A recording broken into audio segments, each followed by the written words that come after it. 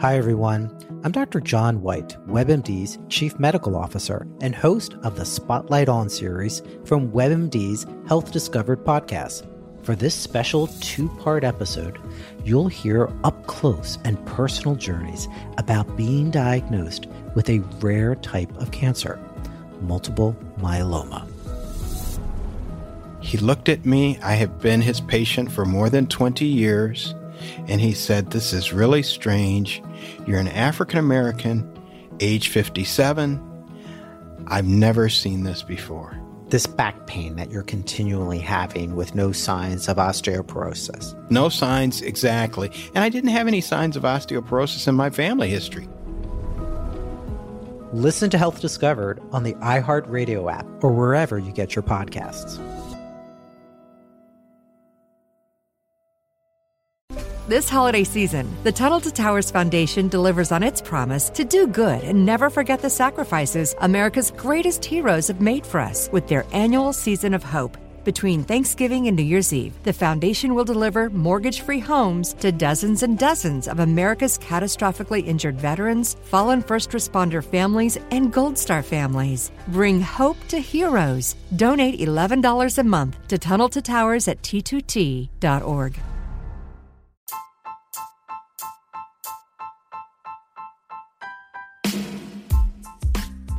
Have you ever thought about starting your own podcast? You know, when we were trying to get this podcast off the ground, we had a lot of questions. How do you record an episode? How do I get the show into all the apps people like to listen to? You know, best of all, how do we like to make money off this podcast? The answer to every one of these questions is really simple. Anchor. Anchor is a one-stop shop for recording, hosting, and distributing your podcast. Best of all, it's 100% free and ridiculously easy to use.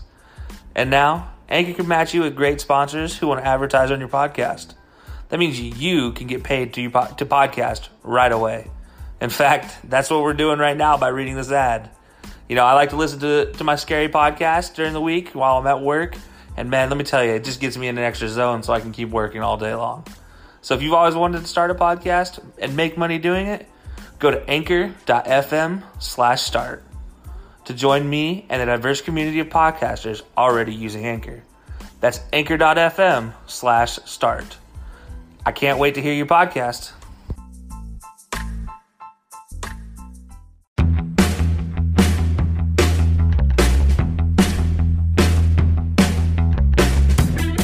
And welcome back, ladies and gentlemen, to another brand new episode of the High Low Sports Podcast. This is week number 2 of our draft extravaganza leading up to the NFL draft, the 2021 NFL draft in Cleveland, Ohio, if you didn't know. And this week, we did the West last week with AFC West, NFC West, and, well, obviously we talked a lot about what the Niners moving up to 3 did to the whole draft. And this week, we're going to go to two divisions that have all 4 teams picking in the first round for both divisions. So a total of 8 total picks we'll be able to give you in the NFC North and AFC North this time. And unlike last week where we saved the NFC for last, this week we're going to get it kicked off with the NFC. And now, DJ, what are your first thoughts when you see these NFC North and AFC North teams on the board? What are your kind of first thoughts when you just glance at their picks? When I look at the NFC North, I see the Packers and everybody else. Unfortunately, just kind of how it is. When I look at the AFC North, I see, oh my God, everybody else. Like all 4 teams in that division. Like you could easily say, depending on how this draft goes, anyone in that division could have a shot at winning it next year. The Bengals kind of pending because we have to see Joe Burrow recover and all that sort of thing. But if he bounces back what we saw last year, he improves off of that, you never know. I mean, young quarterbacks take the next step. T. Higgins is still T. Higgins. 9 to 85 in Cincinnati is a pretty reliable combination in the jungle lore. So anything the AFC North is a very interesting one. Absolutely. And we'll get it kicked off with the NFC, though, and we'll save that drama for the AFC North for the second half of this episode. But guys, we're here we go with the NFC North, and on the clock would be Detroit at number 7 as we're going in order of their pick. And DJ, when you look at this Detroit team, obviously they did a lot of things in the offseason, namely signing a new head coach and then trading Matt Stafford and getting Jared Goff in return. So does Detroit still go for a quarterback here at 7, or are they going to fill one of the other 32 holes on their team? That's adorable. You think there's only 32 holes on that team, honestly. Well, it depends what PC Principal, also known as Dan Campbell, as the head coach, kind of wants to do. So you mentioned they brought in Jared Goff. I like Jared Goff. I think he could be fine. He's nothing spectacular, but he's better than the 50% of quarterbacks that fail year in and year out. So I think you kind of stick with that for now. I mean, you still have him for a couple of years on a thick contract. You're at Detroit. You have so many needs. You also lost Galladay. I think Marvin Jones is out of there. Your running back situation, I have no idea what you're doing with DeAndre Swift, Kerryon Johnson, Adrian Peterson. I don't know what you're doing there. Tight ends, you do have a tight end, so you're good there. I mean, yeah, I think you're okay there. Offensive line, yikes. Is Jeff Okuda any good? I don't know. Is that the Matt Patricia effect? Like, I don't know what's on their defense really. They did keep Aquara, which was good, so you got your pass rusher. You're good there. It's everything else that I have concerns about. So I'd say they take the best available player, which in this case, I think it's going to be one of the receivers, either Devontae Smith or Jamar Chase. I think one of them is going to slip there, if not both of them, possibly. Yeah. Because I don't think Kyle Pitts is going to slip. But if he slips too, you run a dirty 2 tight end set with him and TJ Hawkinson. Like, okay, Patriots, I see your Jonnu Smith and Hunter Henry, and I raise you this.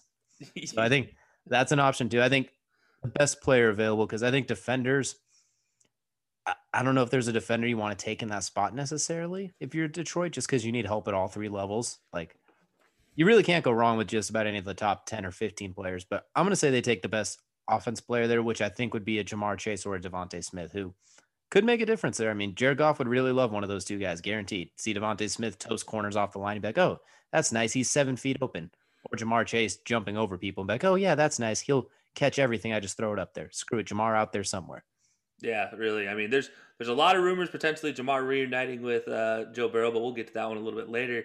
But you're exactly right here with Detroit. It's pick your poison. I mean, really, you're going to pick somebody and you're still going to have more holes to fill in the rest of this first round. And it's very interesting for me as well. I'm kind of in the same boat as you where it's best available. But for me, when I look at best available, I'm not going to look at the skill players. I'm going to look at best available linemen, namely trying to somehow protect Jared Goff because, well, you couldn't protect Matt Stafford in his almost 12-year career, 13-year career in Detroit. And now you get Jared Goff for another, I think it's 2 years on his contract, and you're going to have to try to re-sign him afterwards. So you're going to have to try to protect him to keep him along for the ride. And so to me, I look at this offensive line as I think that's where I look at the best available offensive lineman. And at this point, obviously it depends on what some of these teams like Cincinnati does and what some of these teams that are rumored to get a quarterback in the top 7, which it seems to be 6 out of the top 7 teams are all going for a quarterback. So we'll see what they do, but it could be somebody like, Elijah Vera Tucker or Wyatt Davis falling to him, maybe Rashawn Slater, maybe a Christian Darrisaw, because everybody seems high on Penei Sewell to go be the first lineman off the board. But all these other guys are quality guys to go with that are going to be right there and should be right there at number 7 for sure. I feel like in this draft, if you say you could say offensive line for all 31 of 32 teams, the Browns being the exception because their offensive line is insane. But I think everybody else you could say offensive lineman, and it's the right answer in some way, shape, or form. Now, I did want to circle back because when we did our first mock draft, you actually had the Lions in your first mock draft, and you took Russo out of Miami as the edge rusher. Do you still think he's a possibility here with them keeping Aquara, because that was before Aquara signed? So I could see it, but I wouldn't like it because since I'm still working on the prospect board, just ranking the prospects, and I think there's a couple edge rushers ahead of Gregory Rousseau. So I think, yeah, that's not a bad pick, but I think at pick number 7, you want somebody a little more dynamic than what he provides. Yeah. So if you're going to take a defender 7, I'd look at one of the corners like Patrick Surtain. There's Caleb Farley, the absolute alien that he is. I mean, those are a couple good options. Gregory's teammate Jalen Phillips is a good option. Like there's even the linebackers look at it. Jeremiah Woso-Koromoa, Micah Parsons. I don't know. It's tough. Like you said, they have so many needs. You really can't go wrong. So they really have to rebuild this thing from the bottom up. And honestly, they could take a quarterback there if there's one there, and it's not really wrong either. I mean, like you could take just about anything. You just have to hit. Absolutely, yeah. And one of the biggest things being, well, they have a lot to replace, but they also have picks, top first round picks and second round picks over the next 3 years, thanks to the Rams now. So you do have a lot of picks to be able to rebuild this whole thing over the next 3 seasons, and that's something to to keep in mind as well. Like if they could trade back, that'd probably be pretty ideal too. I mean, maybe one of those quarterbacks slips a little bit and someone wants to trade up, you get even more picks and you could load up for the future. Like, yeah. I think there's a few teams in this top 10 that if they could trade back, not a bad idea. Yeah, definitely not. I do think Detroit's one of them that you might see them try to trade back because they struggle in the first round to begin with anyway. So maybe try to take that pressure off of the Detroit organization and picking in the first round. Because it seems since basically Calvin Johnson, they have not had a successful first round pick, if you will, in a long time, really. TJ Hawkinson's pretty good. TJ Hawkinson's pretty good, but I mean, 2 seasons and he's been injured in half of one and half of the other. So, I mean, like three games, but yeah, same thing. It's Detroit. They're all it's for half of the season if it's Detroit. You only play 6 games before you're mathematically eliminated in Detroit. So 6 quarters usually, but yeah. Fair point. All right, so moving on in the North, the next pick in the North would be Minnesota. The Minnesota Vikings with Kirk Cousins at 14. Obviously, this team kind of surprised a lot of people last year in their offense. You lose Stephon Diggs, and then all of a sudden, this little known guy out of LSU decides to come in and say, "Oh, hey, I'm here, guys." And little known guy, yeah. Set all these records offensively for receivers, breaking records that have not been touched since Randy Moss. But the big question mark as always with this Minnesota team, Kirk Cousins in this defense. So where do you go if you're the Vikings? Once again, offensive line, not a bad option, especially when you're a Dalvin Cook-led team. As many people as you can to clear holes for him. But I'm going to look at the defensive side, especially somebody to get after the passer. Danielle Hunter being injured last year and reportedly unhappy this year. I wouldn't be surprised if he ends up getting dealt. Like maybe even on draft day, somebody that's like, "Hey, I'll give you a first round for Danielle Hunter," and then Danielle's like, "Get me out of here." Who knows? Like you don't know what's going to happen there. And their defense was pretty bad last year, surprisingly, especially a Mike Zimmer team. Like they were pretty bad all over the place. They could use some corner help a little bit. They did bring in Patrick Peterson, but that's a 1-year deal. So I think just defense. That's the simple way to put it. Just defense. Get somebody. You have Aaron Rodgers in your division and Devontae Adams. You got to slow that down. You got to find a way to slow that down a little bit. Yeah, I agreed as well. When I look at this team, as you mentioned, offensive line can be a mention, but for me, that's like 5th or 6th on the list of things they need to fill. The top 5 things being defense. I think one of those defense. Yeah, I did forget one. But that's because Patrick Peterson came in, so you at least get a year of Patrick Peterson that you can maybe wait and not have to fill that hole. It's just going to be kind of a simple patchwork for the next season. And at the rate Harrison Smith's getting ejected, they might need a safety too. I mean, considering he gets ejected for targeting every other game. Yeah, that is true. I left that one out of my planning for this one. I wasn't expecting a Harrison Smith reference. I'll be completely honest. But they do have Anthony Harris on the other side, so they do have at least 2 safeties. One gets ejected every other game, but they still have one more, so they'll be fine. But last year. Yeah, so I mean, I'm still sticking with what I had in the mock draft, which was Christian Barmore, the defensive lineman out of Alabama. As you mentioned, defensive line and Danielle Hunter being unhappy. One way to make him happy is give him somebody on the inside of him to take some of the pressure off of him being double teamed at all times. So giving somebody like Barmore there to be an extra pass rusher from the interior might be a better way to go, just to hope to kind of alleviate some of Danielle Hunter's angst, if you will, on the outside. If he still stays a Viking through draft day, we'll see if that even happens. But as of right now, I'm going to stick with that interior defensive line and somebody like Christian Barmore, or maybe they go edge rusher with like a Jason Owusu out of Penn State, or Jason Owa out of Penn State, or Azeez Ojulari maybe, somebody like that. Just a pass rusher off the edge. I'm just thinking pass rush basically is where I'm at. Pass rush. Somebody go get Aaron Rodgers. I don't care what you play, just go get him. And don't let anybody run over you. Like Chicago seemed to just run over Minnesota at the end of the season. That didn't make sense. Jacksonville running over Minnesota. That didn't make any sense. So, yeah, I mean, somebody stop somebody. Yeah, somebody played some sort of whole type of coverage defense.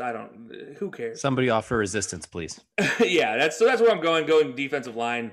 Just trying to get something going. Now, this team is, I don't know what to say about this team because they don't make any sense. How they're picking in the 20s and not the 10s, I don't know. But the Chicago Bears, for all intents and purposes, had the worst quarterbacking position out of all 32 teams last year. And yet, here they are.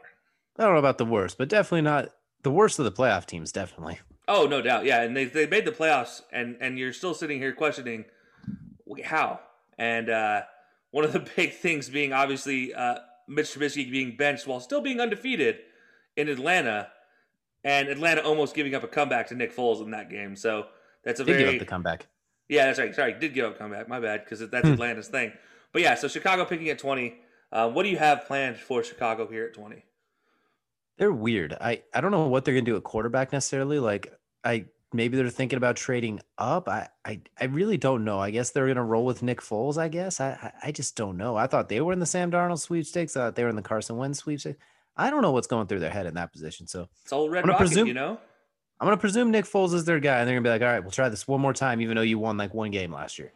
So we're gonna stick with that. The two spots to be offensive lineman, protect that man because that offensive line needs some work, and David Montgomery's a good running back. Give him more people to clear the way for him. Or a corner. Since you just lost Kyle Fuller, or didn't really lose him, you gave him up because of a cap casualty, basically. If someone like Caleb Farley again is there, Greg Newsome, Patrick Surtain, if he somehow slips down there, I highly doubt it. But like if any of those like top three, JC Horn even, like I think a lot of those corners would make a lot of sense too. Because in the same vein as Minnesota's in a division with Aaron Rodgers, the Bears are in a division with Devontae Adams. And since you took away Kyle Fuller, you need somebody to stand in front of Devontae Adams and say, look, you're going to toast me, but I'm going to be just in the way enough so this Eddie Jackson can stay over the top. So you have to beat both of us. And he still probably will, but he'll do it a lot less often if you have somebody who can line up across from him and at least contend with him. Yeah, no, that is actually a very good point. When we did this originally, I had an offensive lineman going here, but like with all 32 teams, we can just keep repeating this. Offensive line is not a bad position, especially like a tackle position for him. But you sit here and look at this, and I think you're exactly right. Once you lost Kyle Fuller, you have to do something immediately to fix this cornerback situation, this DB position, because you do go up against Devontae Adams twice a year, and yeah, let's not try to let him run wild on me at any point in time. And now you still have Adam Thielen up there. Adam Thielen's 40 to deal with in Minnesota, so you have to figure out something to do at corner. And I think Justin Jefferson too. Yeah. Yeah, I mean, I'm not gonna just I already mentioned him as the little known guy out of LSU, just to keep harping on that because I think that Detroit takes a receiver too. Like let's just pile it on. So yeah, you need somebody out there. You need a corner for sure. You need a coverage guy. I definitely look at that corner position. Potentially a safety to go along with Eddie Jackson, maybe Javon Holland, or if Morig's still sitting there, potentially being there. Obviously, I'm kind of the same vein as I was when I talked about Oakland, where if Morig is there, that is your man. Do not question it. Do not say what. Yes, I want him, and that's what's going to happen. But yeah, I do think corner is obviously the number one position unless somebody like Trayvon Morig is available. So. Most definitely too. And maybe they're planning on trading this pick for a quarterback. Who the heck knows at this point, honestly? Like I don't know. Maybe they're still thinking like, hey, Russell, remember how I know you guys turned down the trade earlier, but let's try this again. Yeah, I mean, look, them signing Andy Dalton and that being their big quarterback signing is just kind of like, I'm sorry, what? As a Cowboys fan who has seen Andy Dalton play in person for the team, Yeah, I honestly forgot Andy Dalton, and if Nick Foles is still there, I have a feeling somehow he's going to be seeing the field again anyway. So like it's rough. Maybe Andy Dalton proves us wrong, and maybe he's just what the doctor ordered, but I struggle seeing it. Yeah, definitely. It's going to be that would be silly if Andy Dalton is still the number one guy for sure. And then rounding it out, the NFC North is Green Bay at 29. And this team, I mean, okay, so last year's draft, what are you guys thinking in drafting Jordan Love? Trading up for Jordan Love. Yeah, trading up to get Jordan Love while you still had Aaron Rodgers. You just pissed off Aaron Rodgers. Maybe that was the plan the whole time, to piss off Aaron Rodgers so he goes ballistic like he just did and puts up the stats like he just did and literally puts the team on his back to get them to an NFC Championship game. And then on top of that, you pick a running back who's a bigger running back who was you knew was not going to upset Aaron Jones at that point in time. And then you re-signed Aaron Jones too. So it's not like he was here just in case. It was more of we're planning on re-signing Aaron Jones anyway. Exactly. So that's what they did last year. So I guess the big question is, what do they do this year? Do they continue to piss off Aaron Rodgers and not get him any more weapons? Trade up and draft Kyle Trask. Let's just keep it rolling at this point too. But yeah, no, seriously. What is the plan here at Green Bay at 29? Obviously, 29 is that turnaround picks. So there's a lot available, a lot of those second tier guys and second round guys that could be first round grades and everything else. Unfortunately, they have a lot more needs now than they did last year when they wasted that pick. Last year, it was basically grab a receiver, everything else will be fine. And they didn't do that. This year, you still kind of need that receiver, but you also need some help on that offensive line. David Bakhtiari is going to miss a chunk of next season, if not probably most of the regular season. You lost your all-pro center, Corey Lindley. Protect that MVP back there. Grab something. Like, what are you doing? You're letting his wall go away. Aaron Jones, he's probably getting sick of getting hit in the backfield. His wall is starting to diminish. So that's obviously a key point. Obviously, receiver, yet again, somebody across from Devonta Adams who can consistently be like, hey, I'm open. Instead of Marquez Valdes-Scantling randomly open and Alan Lazard randomly open, but not consistently open. Robert Tonyan's nice tight end. So, I mean, they do have that. So maybe they've shown the ability to make it work with the weapon. So I don't think receiver is as pertinent. But, man, could you imagine if they had grabbed someone like Michael Pittman, Chase Claypool, and T. Higgins, those guys that would have been there at their spot? Even if they trade up and grab Justin Jefferson, like, my goodness, what they could have pulled off if they just did it last year. And the pass rush, the defensive line and front seven in general was terrible for a lot of last year. Kenny Clark was very hit or miss, and the Smith brothers, Zardarius was still pretty good, but Preston disappeared for large chunks of the season. I don't even remember seeing him in a lot of the games we watched. So front seven help is also really high on that to-do list too. And just get Kevin King off the field too. Yeah. What is run stopping for 500, please, Alex? Because that's exactly what Green Bay needed last year. And actually, you should be asking Aaron nowadays instead of Alex, but yeah. Good point, yeah. But yeah, and then Kevin King, I mean, God, that guy was he had some. That was a rough NFC Championship game. So they also need they don't really need a safety. They just need to figure out, hey, we should put safeties over the top. And, let Yair Alexander on the back on one side, just take care of everything. Then put both your safeties on the other side. You're good. Yeah. Yair Alexander, through all this defense's woes, Yair Alexander was the absolute best player on that defense, hands down. 3 picks against Tom Brady? Let's not forget. It seemed like it, yeah. And even one of them was against a guy he wasn't covering. Yeah, so one of them was like, oh, I'm here. Okay, wait, well, the ball's found me. All right, cool, let's go. So I'd say trenches on both sides, and then you can obviously throw in receiver. If you have somebody that you rank really highly as sitting there, you're like, okay, we can't pass this guy up. Yeah, I look at Kadarius Toney as maybe that's that guy that maybe they're looking at as a potential fit for this team. Maybe that Randall Cobb-esque style of a receiver that they were successful with Aaron Rodgers. They could have a lot of fun with that. Treat him like Percy Harvin almost. Like, all right, you just get the ball to you and you do stuff. Exactly, yeah. I look at that maybe potentially, but I'm right there with you. I look at that interior offensive line, and I'm like, what were you doing letting Lindsley go? That is a big hole, and they still are going to be missing Bakhtiari with the ruptured Achilles for most of the season as well. So those are 2 big holes for your offensive line as well. I do like Landon Dickerson, the Alabama center. I think he will probably be there around that point, coming off the ACL injury of his own. But I imagine he'll be ready to go relatively early in the season, January. Yeah. So he injured in, I think, is January. So reasonably by October, he might be playing, just the way ACL recovery is nowadays. I think he'd be a really good fit. He's a leader in that spot. Fills in and you have him on a rookie contract. I think it's a good pick. It seems like a safe pick too. I feel like he can't. There's a very small chance of him being bad unless the injury history he had early in his college career creeps back up. Yeah, I mean, definitely. And he was able to play in the Bama game. You saw him still limping, but he was still able to walk. To be able to walk after injuring your Achilles, your ACL so recently is an impressive stat. And to be able to bend over and snap the ball with that ACL injury also is something impressive. So he was already making pretty successful recovery at that point. So that's a good sign for him to be able to play starting the regular season, or at least maybe week 3, like sort of the Julian Blackmon type of situation we saw last year with the Colts, where we're drafting him. We don't expect him to play until week 3. Oh crap, we need him now. Okay, go out there, and he'd had a successful year. I think that could potentially happen here with Landon Dickerson or somebody else, maybe Wyatt Davis as well, being in this position. But I think those are the two big positions I look at, obviously being interior offensive line, wide receiver. And you're exactly right, though. You could take edge rushers. You could take defensive line. You could take linebackers. You could take a corner. You could take a second safety. I mean, there's so much you could do here.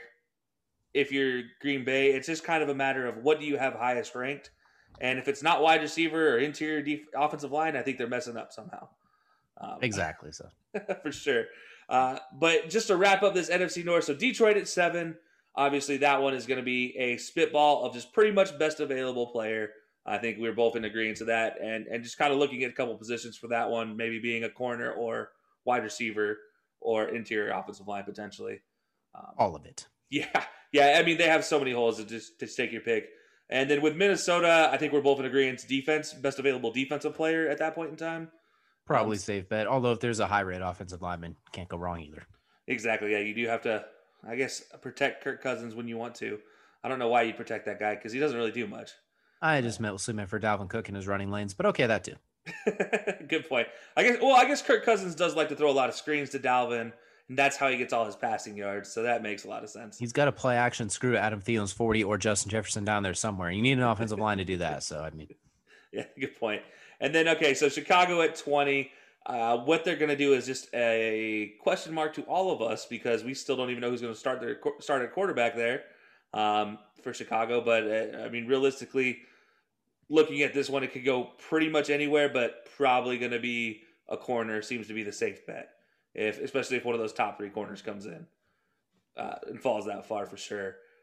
And then Green Bay. I mean, I think offense is should be the priority. However, defense has turned into a need recently. So you can't go wrong with defense. That in that case, is like you can grab a corner and put him opposite Yair. You can grab a safety, make it work. You can grab anything and find a way to make it work. Absolutely. So that'll do it for the NFC North for us, guys. And we're gonna head to break real fast. We're gonna take a short break and listen to a message from Fanatics and Fubo TV, our network sponsors, and we will be right back. What's up, everybody? It's Kelsey from the High Low Sports Podcast. You know, if you missed the brand new news, we have partnered with Fanatics.com. So if you're in the market for a brand new t-shirt, brand new hoodie, brand new jersey, no matter the team, no matter the player, no matter the sport, Fanatics.com is your place to stop. Not only does this help support our podcast, but it helps support the entire Unhinged Sports Network. Check the link in our bio or go to unhingedsn.com. I'll be having DJ in the High Low Sports Podcast. See ya.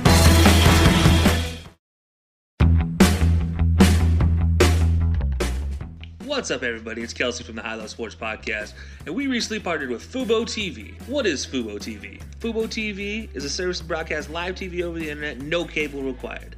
Watch your favorite teams, network shows, news, and movies on over 100 plus channels. You get channels like CBS, NBC, ABC, Fox. You can watch all the games. So go ahead, click that link in our bio, and get started on your 7-day free trial. And stay tuned to some more great programming right here on the Unhinged Sports Network. And welcome back, guys. As you just heard from our network sponsors, Fanatics.com and Fubo TV. If you haven't already gone over to Fanatics.com, I mean, really, at this point, I can't stop telling you guys enough times. Go get your jerseys. Go support your teams. You got to show your fanhood somewhere. And if you're going to be at the draft in Cleveland, you got to represent your team. You know, you got to have some sort of team gear when you're there. You can't just go take a picture next to the big helmets and call it swell. So go over to Fanatics.com. The link is in our link tree on our Twitter page and check that out there. Fubo TV. Go cut the cord, get in the 21st century, stop paying that high cable bill, guys. Again, link is in our link tree. And other than that, we got to shout out Dr. Squatch, guys. If you guys don't already know, Dr. Squatch Soap Company is one of our other sponsors for the podcast. And DJ, what do you got to say about Dr. Squatch, man? Smells great, feels great, is great, that great. Very much all you can say about it. It's fantastic. And the deodorants, most BN. They smell great. They go on easy. They don't leave the giant white marks like if you wear a black shirt on top of it too, so you don't have to worry about wearing an undershirt. They have all sorts of different smells. They even have pine tar for the baseball fan in your life as well. Highly recommend. Doesn't smell, and it doesn't smell like overpowerful body wash like some people do, where as soon as they walk into the room, like, yep, they just took a shower. I know that guy. These ones, you can smell them when you're in close, but they don't overpower the room. So 10 out of 10. Exactly, guys. So definitely go check that one out as well. That link is in our bio or on our website at highlowsportspodcast.com. And you just go over to our partners and you click right there on the beautiful Dr. Squatch link. And our final one, Everlast. If you guys don't already know Everlast, they are the #1 in boxing, MMA, combat sports training gear in the world. Been going since, well, it's been well over 100 years, the 1800s at this point in time. And yeah, if you guys don't know anything about Everlast, have you been in a foxhole somewhere? Because that's the only way you're going to not know anything about Everlast. Absolutely everywhere in the combat sports industry. DJ, you used to do MMA training growing up, and then that was a brand that you always talked about seeing, and it's one that people still use nowadays, I believe. It's pretty true to the brand that it lasts forever, basically, and it's going to be around forever. So, I mean, the name fits and it's right on brand. So, if that's your type of thing for training too, definitely look into that. The link, you can find everything you need there too, as well as other forms of cardiovascular training as well too. Absolutely. And if you guys don't know, Aaron Donald uses Everlast products for the guys who train him, as he trains with knife fighters. And yeah, somehow they have to wear the protection and not the guy who is actually having the knife pointed towards him, because that's just Aaron Donald. He's just able to do that. But he also uses Everlast products when he does that training. Just an interesting tidbit about Everlast. But now here we go, jumping into the AFC North. This is the crazy one. This is probably the most interesting of these two today between the North divisions, because of the pick right here at number 5, Cincinnati at number 5. Obviously, we talk about Joe Burrow coming off of that horrific injury. However, for all intents and purposes, looks really good. He looks like he'll be ready to go day one of this season. But they're surrounded by, like I said, 6 out of the top 7 teams seem to want a quarterback. The one not being them at Cincinnati. If you're Cincinnati, first of all, are you tempted to possibly trade back this pick for more? Or do you accept that you're at number 5 not taking a quarterback and you go and get your guy? Because he'll be there. Depends who their guy is necessarily. And if they think they can get equivalent or better value later, let's say their guy is, we're going to presume it's an offensive lineman, because why wouldn't it be? Yeah. So you're like, all right, our top rated offensive lineman is there. But the second rated offensive lineman hypothetically is like not 8.9 compared to 9.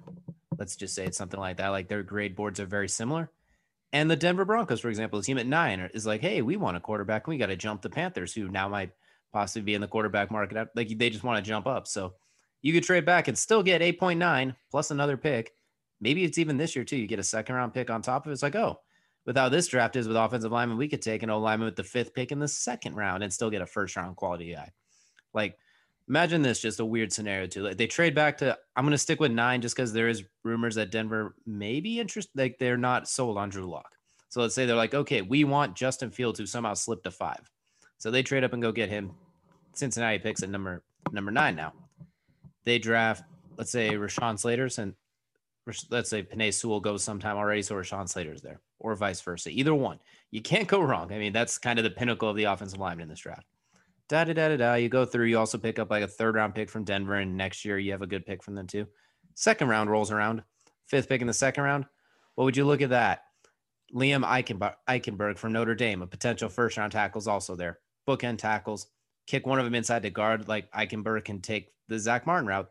A tackle in college gets kicked inside to guard. Dirty. Then you have that with Jonah Williams, who they already have too. Suddenly your offensive line is pretty formidable in an AFC North where offensive lines are a major key to all teams so far. I mean, the Browns, heck, they have the best offensive line in the game. Yeah. And the Ravens are always known for an offensive line, and same with the Steelers. So that puts you right back in the thick of it. But there's also that one man out of LSU too, known as Jamar Chase, who there's been a lot of rumors coming around too. It's hard to turn down that guy, but if you can trade back like you mentioned and you could load up on that offensive line, I would go with that. Yeah, I mean, that seems like a very smart option. And maybe potentially you get another 2nd round pick out of the Panthers as well. Maybe you get their 1st and their 2nd this year and another pick next year. Oh, I said Denver, not the Panthers. Oh, sorry, out of Denver. My bad. Out of Denver. Apologies. I heard you as jumping the Panthers, and the Panthers stuck in my brain. So out of Denver for trading with Denver from 9 to 5. So obviously Cincinnati would drop back to 9. They get their 1st round and their 2nd round picks there.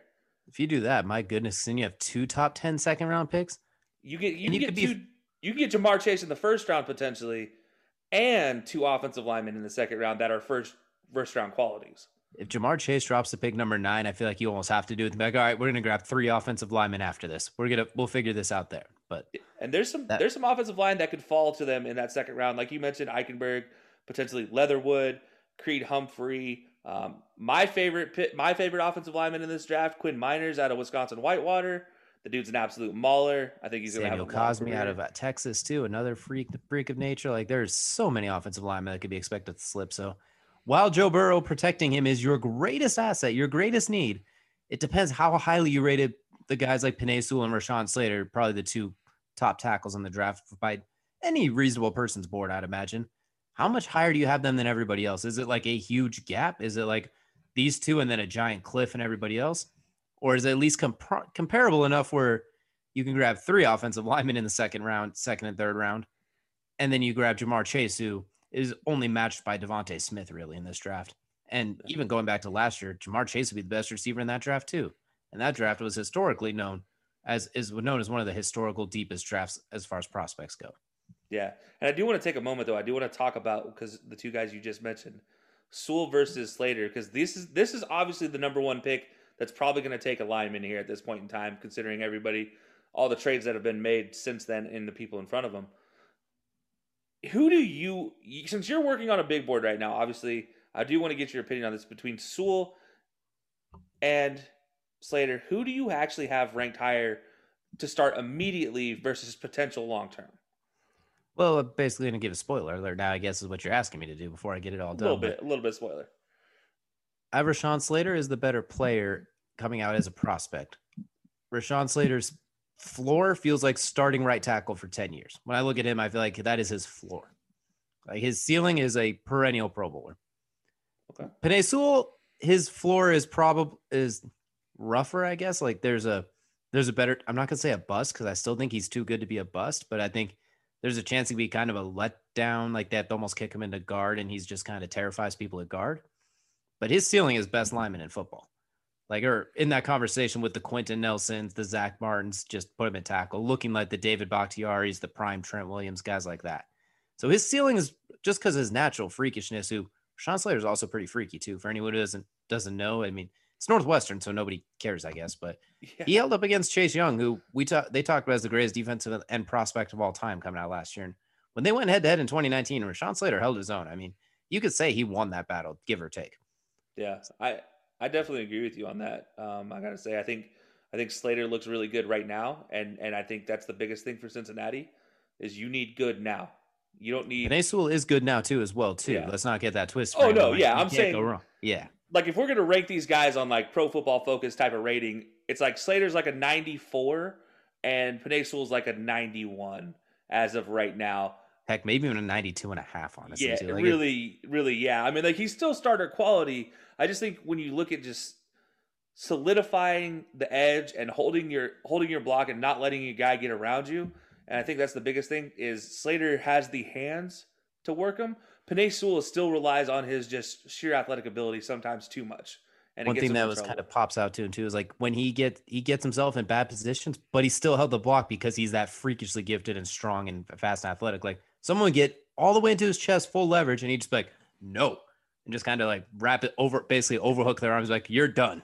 Yeah. And then he'd be able to make up for it, even though it's in a position where most offensive linemen would get driven into the quarterback, like what we saw happen to Burrow, where you get driven straight back. But in Sewell's case, he'd just be like, oh yeah, tree trunks, then plant his legs into the ground and just lock on and be like, okay, we're done moving now. I'm stopping you in your tracks. But I don't know how well that's going to work when it's Aaron Donalds or Cameron Haywards or Calais Campbell's or Myles Garrett, like those guys driving into you. You're going to have to be as technically sound as you can. So if they could somehow get both of them, that'd be insane. But I feel like I like Rashawn Slater just slightly more, but it's tomato. And Rashawn Slater, for some reason, he can't play tackle in the NFL. For some reason, he just can't do it. You could kick him into guard. He could play all over the place. Like he is really, really good. Penei Sewell, I feel like, is a tackle. You could put him at guard, but I just don't think it'd be a natural fit. Like he feels like he's born to play tackle, if that makes sense. Yeah, absolutely. And now the one thing I do want to point out as far as Penei Sewell goes and facing NFL talent, because as you mentioned, some of the NFL talent is definitely a lot different than some of the guys he faced. His one time playing against quality NFL talent, like a first-round NFL, second-round NFL draft pick, was back in Auburn when they played Auburn back in 2019, and he matched up against Marlon Davidson. And I don't know if anybody remembers that game, but Justin Herbert had to leave that game with a knee injury because of Marlon Davidson getting around Penei Sewell, and when he made the tackle, his helmet actually clipped Justin Herbert's knee, and unfortunately that's what knocked Herbert out for some of that game. He was able to come back in and play, but it was tight knee. But he's shored up a little bit of that. But if he faces another athletic end like what he faced with Marlon Davidson, who is also strong. So I think Chase Young, that might be the case again for Cincinnati, watching a guy come flying around the edge against their number one savior, Joe Burrow. And that's a slightly terrifying thing to think about. And that's just one of the things Penei Sewell, because he's not totally shored up his actual pass blocking physics. He just relies a little too much on his athleticism sometimes. And that's one thing that worries me with him. Absolutely, too. And what's crazy about Rashawn Slater is they talk about Penei Sewell's athleticism. Rashawn Slater ran a 4.8 40 at 305 pounds and had 33 reps on the bench press. Like, he is terrifying as well, too. So, I talk a little bit more about that on the big board that's working on as well, too. So when we get to it, we can see a little more of our thoughts on there as well. But Penei Sewell definitely wins the oh my God factor, 331 pounds and like 6'6", 6'7". So you can't go wrong with either one, honestly. You really can't. Absolutely. So I guess that guarantees that we're both saying you take one of these two guys at 5 unless you have the opportunity to pick up a crap ton of picks and slide still within the top 10. I think it's safe to say. If Jamar Chase somehow slips, let's hypothetically say you trade back to 9 and Jamar Chase is there and both the tackles are there, then I really think you think about it, since you have picked up extra picks, presumably in that same second and third round. Yeah. Then you're like, you know what? I kind of want to grab Jamar Chase, because you're not going to get that in the second round. No. But you can get two guys that are B minus B players, like 83% of Rashawn Slater and Penei Sewell, but you get two of them. Yeah. So Alex Leatherwood by himself is an A-rated player. He's just honestly, Alex Leatherwood's probably fourth best tackle in the draft. So I mean, if he slips to the second round somehow, just the way they go, I mean, shoot, you're getting 90% of Sewell and Slater, honestly, in my opinion. Absolutely. All right, so I guess that solves it for us for Cincinnati, because I feel like that's what I mean by this is the most intriguing pick I think out of these two divisions, is because Cincinnati can do so much with it because of the depth available at offensive line this year, I think. And since we talked so much about it too, let's hypothetically say this: they trade back to 9, grab Rashawn Slater or Penei Sewell, then you have the second round pick. Terrace Marshall, a fellow LSU guy, he might be there too. I mean, he's no scrub by any means. He just doesn't look like. I can't imagine him being a first-round guy personally, but I could be wrong. Yeah, he's good enough to be a first-round guy. I just don't know if he'll get drafted in the first round. Just ran a 4.38. No big deal. Yeah. Just the third fastest 40 in this year's wide receiver core. No big deal. And I'm sure, well, that's because probably the two other fastest guys didn't run. Just throwing that out there. Looking at Jalen Waddle and Devontae Smith. I want to see Jalen Waddle's 4.2 flat. But anyway. Oh, sorry. I'm including the people that actually ran. I didn't even leave those two, include those two, but you're right. I know. I was saying I wish they'd have ran. I was just more complaining at this point because I wanted to see Jalen Waddle run. I understand he's injured, so I get it. I get it. I'm sad. Even with the plate in his foot, you still could see some of his speed during the national championship. And that was what was crazy. He's playing with a plate in his foot, like 5 days off of surgery. And he's like, yeah, I got this, guys. Nah. We clearly can see he's hobbled and not 100%. He's still running like a 4.4, it seems like. It's like, that's not fair. Runs a drag route, still able to get out of bounds without being touched. Like, okay, guys, I don't know anything about athleticism anymore. But yeah, I think Terrace Marshall could be a really good, if they really wanted another receiver, that'd be to unite with Joe Burrow. I think that's always an option. But I feel like receivers not very high on their needs when you have T. Higgins, Tyler Boyd, Joe Mixon, CJ Uzomah. Like, you got weapons. It's a good receiver draft again, too. I think offensive line should be the key. Personally, I think you see it so often with the young quarterbacks, getting them hit so often. That's the worst thing that could happen to Deshaun Watson, Andrew Luck, Carson Wentz when Lane Johnson was out compared to when he's in and what we've seen recently. I feel like just protecting the young quarterbacks is such a huge key. Sam Darnold, my goodness, what they did to that poor man. Yeah, exactly. I mean, you're exactly right. I think as we see Sam Darnold got celebrated getting traded to the Panthers. That's how bad everybody around Sam Darnold knew that situation was in New York. Look what happened to Ryan Tannehill. They got him away from Adam Gase and that kind of mess of an offensive line situation to Tennessee with a pretty good offensive line. And would you look at that? Baker Mayfield, you gave him the best offensive line in football. He won a playoff game and nearly won too. Yeah, and we're going to get to that one in a second because he did beat the next team on our list, Pittsburgh, at number 24 picking here. And despite all the dancing from Chase Claypool and all the dancing from Juju and all the smack talking they did year round, the Browns is the Browns. You can't beat a team 3 times. It's one of the hardest things to do, and Cleveland proved that as they took out Pittsburgh in the playoffs. And well, I think they did a little bit of a ditty in the locker room afterwards as well, if you will. So a little bit of payback for Cleveland. And Cleveland's been through enough. So we'll go straight to Pittsburgh. What do you think they're going to do here at 24? Because they do not have a running back at this point in time. as well as now needing another offensive lineman. I feel like a left tackle to take Andrew Villanueva's spot. The offensive line, just keep Big Ben upright because you need to protect him. He's not moving very much anymore. He's pretty stationary. He's not unleashing, so you kind of got to protect him for those short slants they run every play. And especially if defense is keying on him, they sit in the first window. You got to wait for them to cross into the second and third windows. So that's an option, not very high on the list. I think they could use another pass rusher opposite TJ Watt, losing Bud Dupree, Cameron Hayward getting a little older, just a little more depth on the linebacker core too. Vince Williams got hurt, Devin Bush got hurt, just more front seven depth. But I do agree with you. They really do need a running back. Like taking Najee Harris here or something like that, I don't think would be that bad of a pick.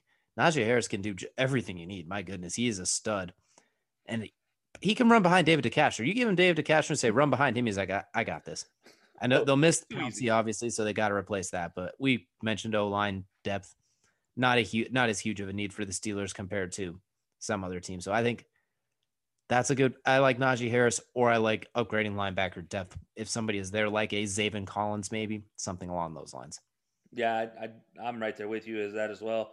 I'd say maybe alternatively to the defensive, go with a defensive tackle maybe, just to help shore up that middle. Again, kind of the same thing I was referencing with Minnesota. Maybe help out your edge rusher by getting a little pressure from the inside. So maybe there's a Barmore available or somebody else. Owuzurike from Washington maybe available there. I would really like to see Owuzurike there too. I think he could do a lot of damage. Absolutely. I mean, Pittsburgh loves to have a guy in the very middle of their defense to just be able to take two guys on at any point in time and free up the rest of their guys to do what they need. Because they do have a lot of talent on that secondary, as you mentioned, a lot of them, but they got hurt last year. So obviously the biggest hole being you need to replace Bud Dupree. But other than that, it is kind of up to you. If I'm Pittsburgh, obviously I think I need to find a running back.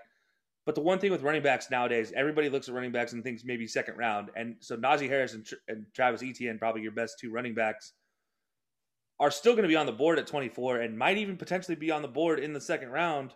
And so maybe they think about trading up in the second round to get one of those guys and then getting an offensive lineman or a defensive lineman right here or edge rusher here to offset that, I think is what I would do if I'm Pittsburgh, really. Because as you mentioned, Big Ben is he's not doing it. He's not useful, really, other than throwing a quick slant. He had the quickest time to release last year, if that tells you anything. Literally, he caught the ball, and within 2.5 seconds, it was out of his hands.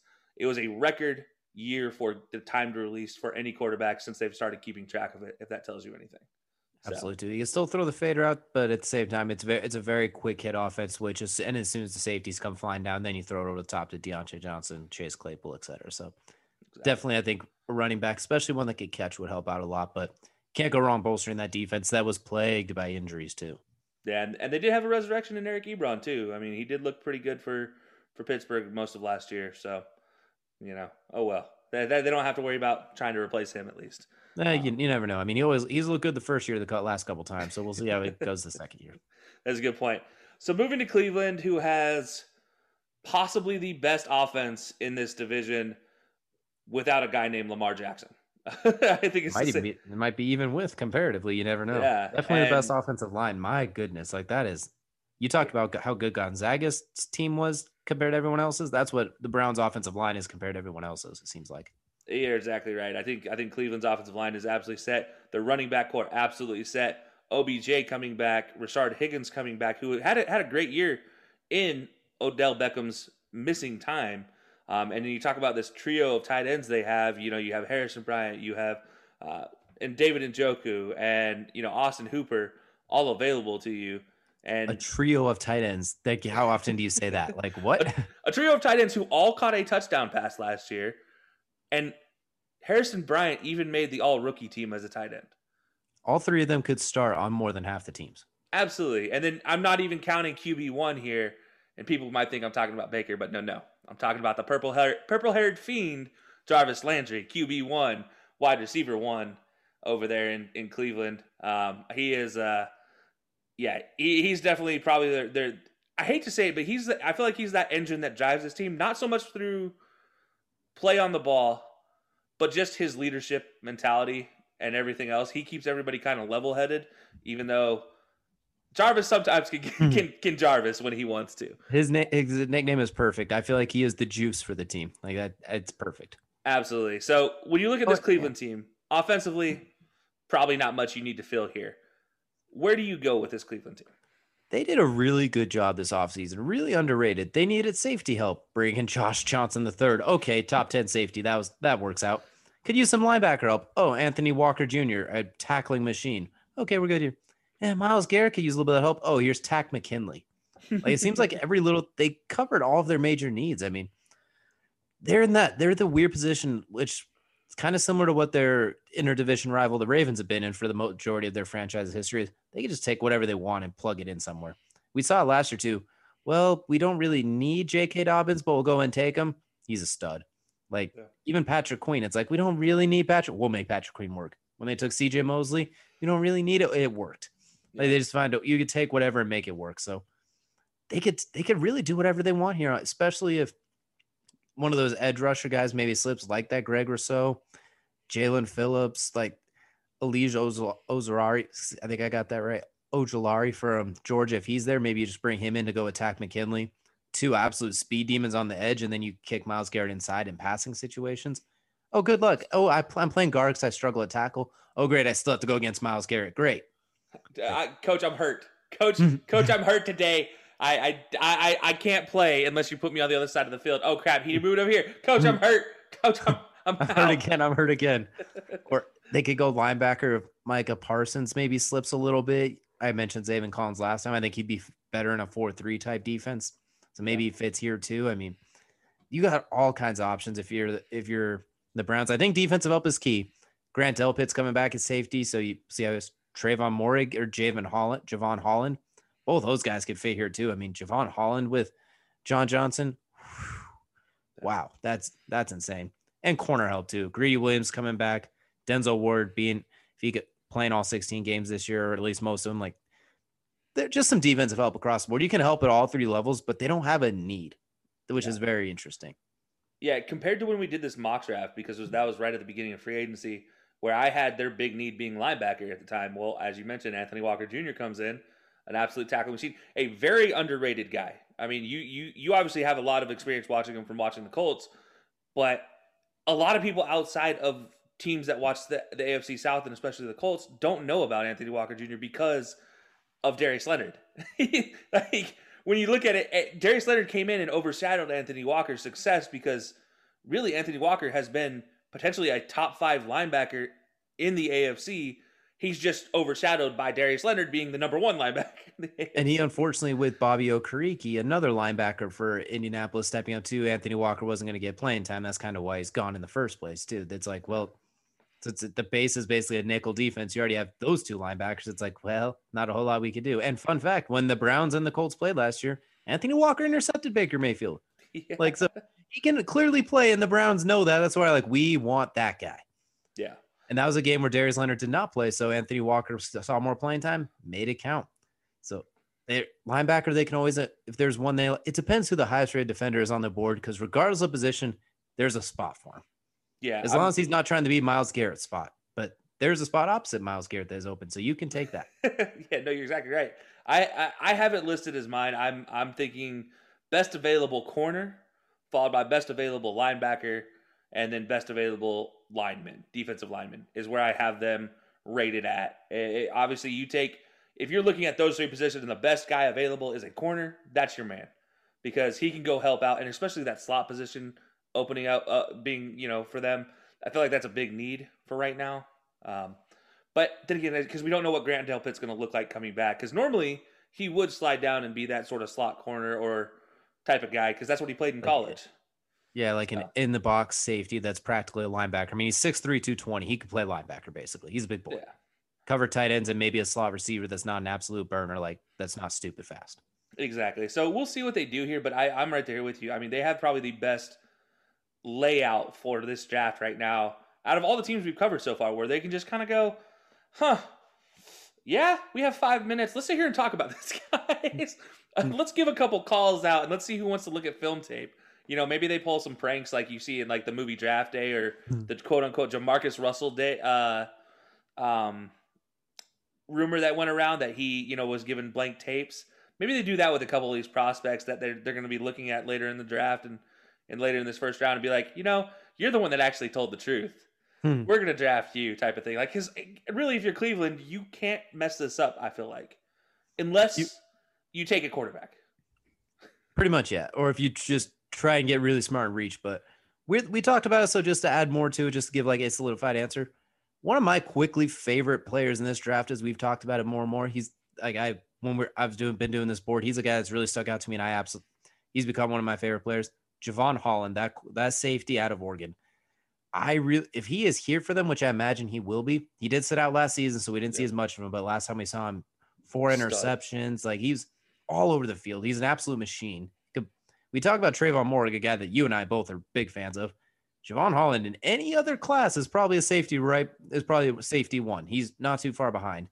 Yeah. If he's there for the Browns, I do not mind that pick at all. Put him with Josh Johnson. Holland can roll down and play. He can cover a corner. You don't miss anything if you put him as your slot corner, really. And if they run outside, he's going to probably run through that receiver and make the tackle. You have Josh Johnson and Delpit over the top. I mean, Denzel Ward as well. That's a really dirty, versatile piece of that defense. So I really like him, and I think he could be really good with Cleveland if it's a guy they have highly rated and he's there. Yeah, absolutely. And for me, if I'm looking at actual players, since I named 3 positions, for corner, I look at Asante Samuel Jr. and Shaun Wade being potential fits here. Asante Samuel Jr. especially looks really good on his film and then on his pro day. He had a good pro day for Florida State. Shaun Wade to me is more of a question mark because he comes from Ohio State and their corners are always questionable. It's like getting a quarterback out of Ohio State. Ironically enough, that you just don't. They're a position you're from Ohio State. You're just kind of like, I don't know if he's a first round talent, but physically he looks good. How he plays is a different story. I'm not sure exactly how I feel about him yet. He is one of my top ranked corners, as in the top 10, but I have him below Asante Samuel, but he's a potential guy that'll be there. And then at linebacker, I look at the kid out of Kentucky, Jamin Davis. I mean, he is slowly making a name for himself. And when I say slowly, I mean, it's more explosively making a name for himself. A lot like his 40 day. He was very explosive. And you look at somebody to fit next to the new fit at Anthony Walker, and you're just like, a freakish athlete playing linebacker, I'm okay with this. The guy who on film looks a lot like Darius Leonard next to Anthony Walker. Let's do this. That kind of works out too. Yeah, maybe from a small SEC school that's better at basketball than they are at football. How about that? Well, maybe not so much this year better at basketball, but yeah. Okay, touche. But yeah, so that's what I have with Cleveland going for there for as well. But I like Javon Holland as well. I think you maybe think about maybe picking him up, depending, because you're still looking at Delpit and how he comes back as a potential kind of fit there. And he could also slide down. Linebacker, he's big enough. Yeah, exactly. I was going to say he could slide down to be that linebacker, run a nickel or dime type of thing where he's always in the box. You'd be fine. Or a 3-3-5 where he slides into the box. That'd be fine too. But moving over to a more dynamic team, and a team we mentioned just now, as far as they've been always in the position to pick the best available.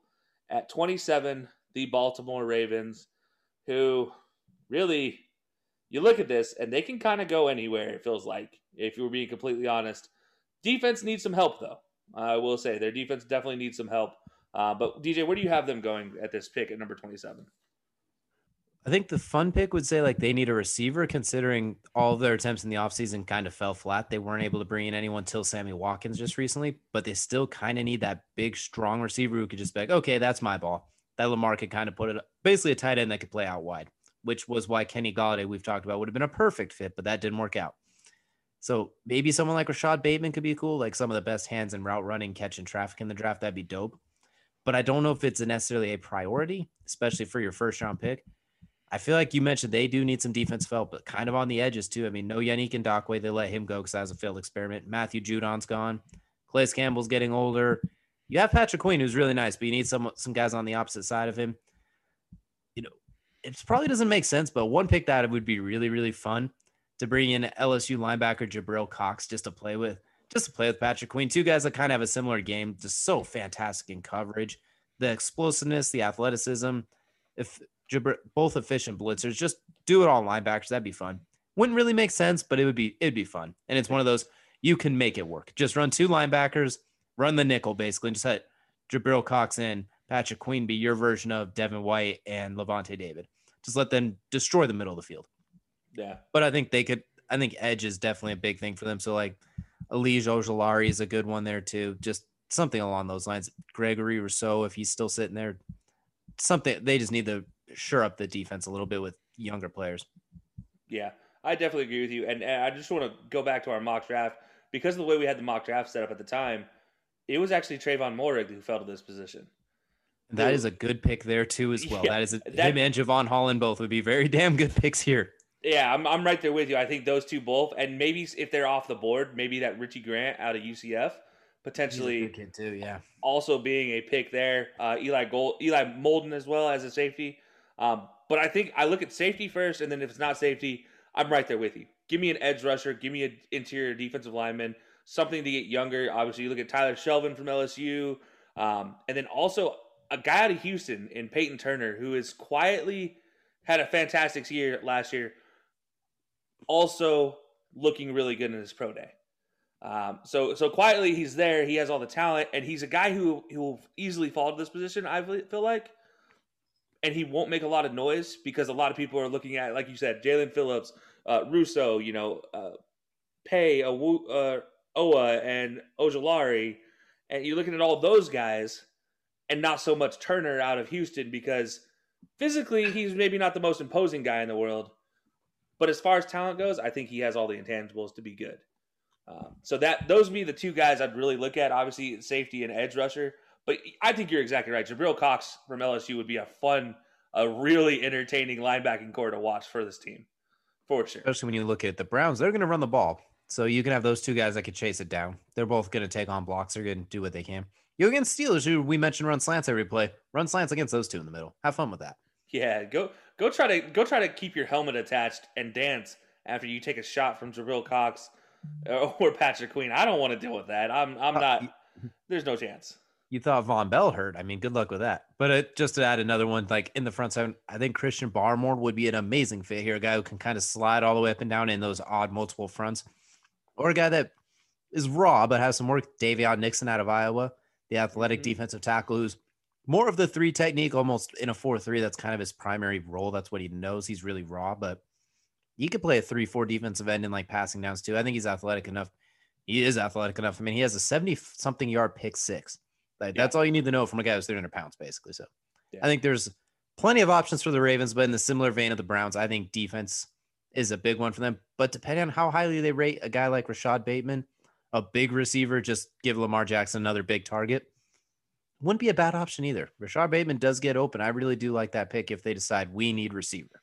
Yeah, and you saw it a little bit when Dez Bryant was on that team. Lamar looked at Dez, whether it was a smart move or not. He looked at Dez because of Dez's big body and ability to bring it in with his hands. It gives you a lot of wiggle room when you throw it. It doesn't have to be precise. Like when you throw it to Hollywood, who's 5'7", unless he's like 5 yards open because he's stupid fast. Exactly. I mean, and that big body like a Bateman would provide you would actually open up that backside throw to Hollywood Brown because they would have to focus on the front side slant. If that's running across your face, your linebackers can't come over and chip a guy coming out of the slot like Hollywood Brown normally does as he's running a deep out pattern of some sort. And then you have Sammy Watkins too, just kind of blazing across the field too for this 10 games that he's healthy. Yeah, he'll run drags all day long. So all you got to do is just dump it off with here. Lamar Jackson still to this day, he looks like he has the weight of the world on his shoulders when he's throwing a ball because it's just such an aggravation to him. Like, I don't want to do this. He's a good thrower. Obviously, I mean, he's a professional quarterback, so he's not a bad thrower by any means. He's top 32 in the world at throwing a football. But, I'll say that much. It's just the look on his face when he throws just cracks me up every time because he's just like, I don't want to do this. I don't want to do this. You guys are welcome on throwing this touchdown pass as opposed to running and juking your ankles. You're welcome for your ankles in your career for keeping those alive. But you're I love welcome Lamar for not being Jackson on my highlight tape. Yeah, like I love Lamar Jackson as a quarterback. I can't lie. I love his ability.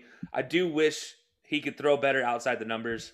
And I think that's one of the biggest issues. That's why I tend to stray away from a first-round draft pick going to a receiver because outside of the numbers, it's just kind of a crapshoot, if you will. There's a reason why Mark Andrews is his number one target. Let's put it that way. But that's why I shy away from a first-round receiver draft pick for him. If you've already done one with Hollywood Brown, so I look towards that defensive side first. But I'm not going to say that Bateman would be a bad pick, because that would be a very good pick any way you cut it.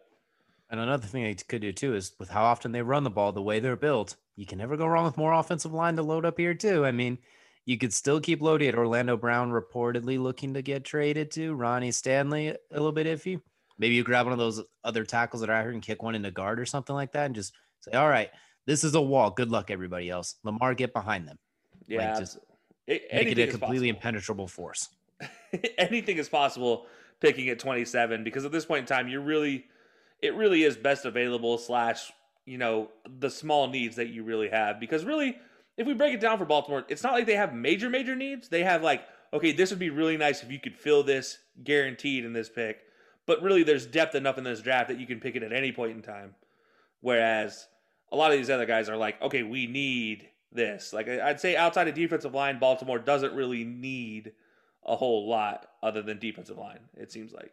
Realistically, yeah, just some front seven help seems like is a high area of need. It's the only one that really sticks out.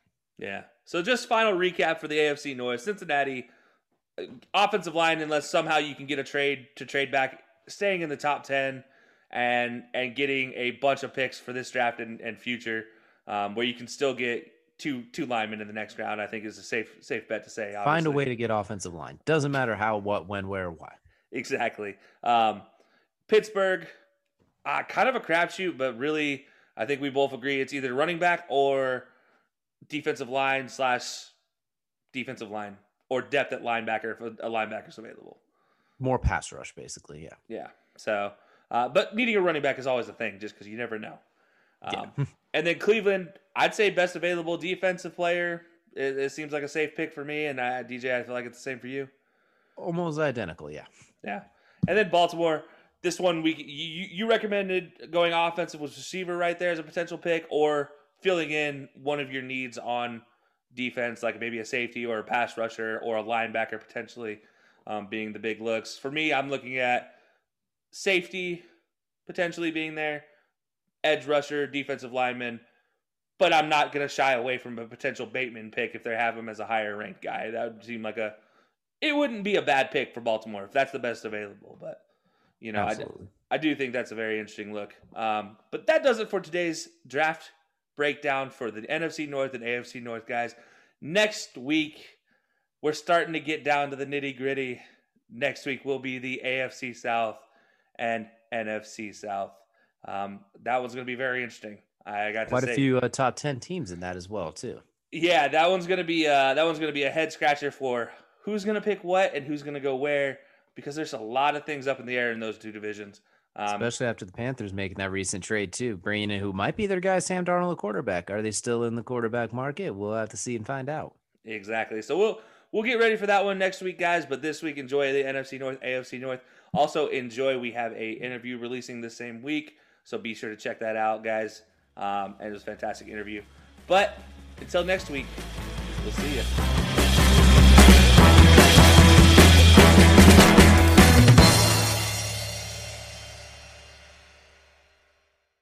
Mary redeemed a $50,000 cash prize playing Chumba Casino this year. I was only playing for fun, so winning this was a dream come true. Chumba Casino is America's #1 social casino experience. It's serious fun. With over 80 casino-style games to choose from, you too could win life-changing amounts of cash. Be like Mary. Log on to ChumbaCasino.com and give them a whirl. That's ChumbaCasino.com. No purchase necessary. Void or prohibited by law. 18+. Terms and conditions apply. See website for details. The voice in the preceding commercial was not the actual voice of a winner.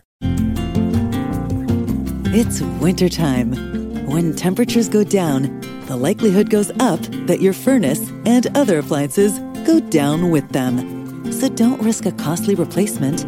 Stay comfortable with coverage on the appliances you depend on most with the Service Guard Appliance Repair Program from Black Hills Energy. It's peace of mind in a plan. Visit blackhillsenergy.com/sign up to learn more.